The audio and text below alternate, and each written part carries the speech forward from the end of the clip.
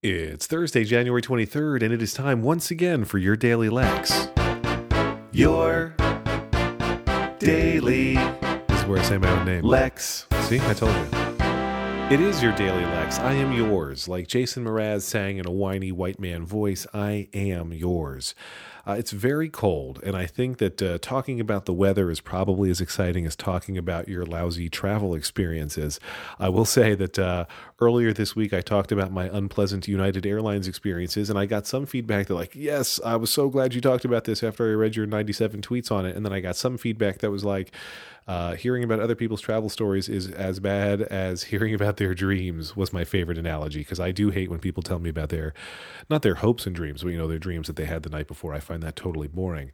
I love getting that feedback. I mean, I don't love when people say that hearing me talk about something on the show is boring, but I love getting feedback from what people do and don't like, because I would ideally like you all to love the show.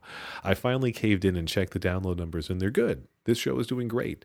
8 billion downloads per episode. So pretty much everybody on Earth and then a few people elsewhere is downloading the show. So I'm pretty proud of that. It is very, very cold though. And normally I can go a long time without leaving the house, especially if it's very, very cold. I can make a concerted effort to stay in the house. That's a benefit of working from home. But I have lost out on the joy of snow days.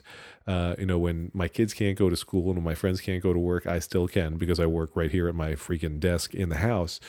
So snow days have no benefit to me other than I get to A, not play with my kids in the snow if it's a work day while my wife does, and B, by the way, my wife hates playing in the snow with them, where I actually enjoy that. And then B, I get to shovel or snow throw the driveway. I can't say snow blow or snow plow because I use an electric snow thrower to clear my driveway. And it's fine. I kind of enjoy it, but it's, when it's a chore, it's less fun than if it were just a game. Anyway, very cold. And today I ended up in New York City. And I didn't just end up in New York City, for a leisurely meeting. I had an 8:30 a.m. breakfast meeting. So to get to New York City at 8:30, normally it's a bus ride that takes about an hour to get to New York City from where I live. If it's during rush hour, you have to add in an extra 30 to 45 minutes. And if there's bad weather, you have to add in even more. So I got up at 5:30 to get to a 6:30 bus. No, I got up at 5:45 to get to a 6:30 bus. I'm glad we clarified that because otherwise I was going to call myself on it. And, it's the bus ride takes forever and that's awful. But then I had to make this decision as the bus was approaching. Do I walk from Port Authority to this meeting that's about 0.85 miles away? Or do I take the subway or do I take a cab?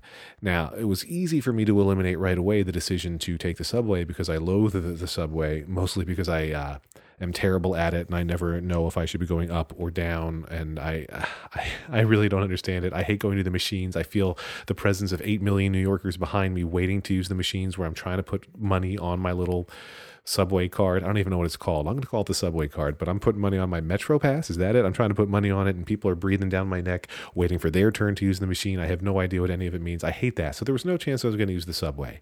So that left the cab or the walk. And then I thought, well, if I do the cab, I have to wait in the cab line outside Port Authority, and that's stressful.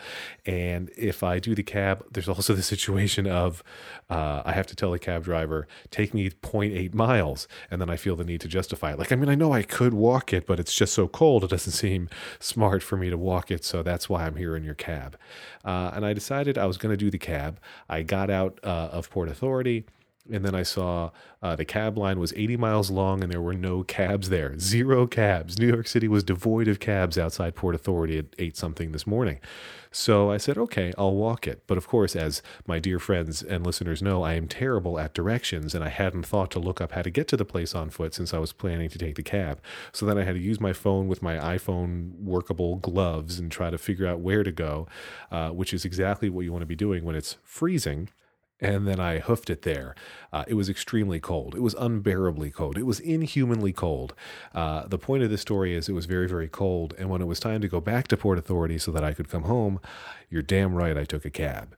And then the cab said, there's too much traffic. I'm letting you out here 2 blocks early. Lex.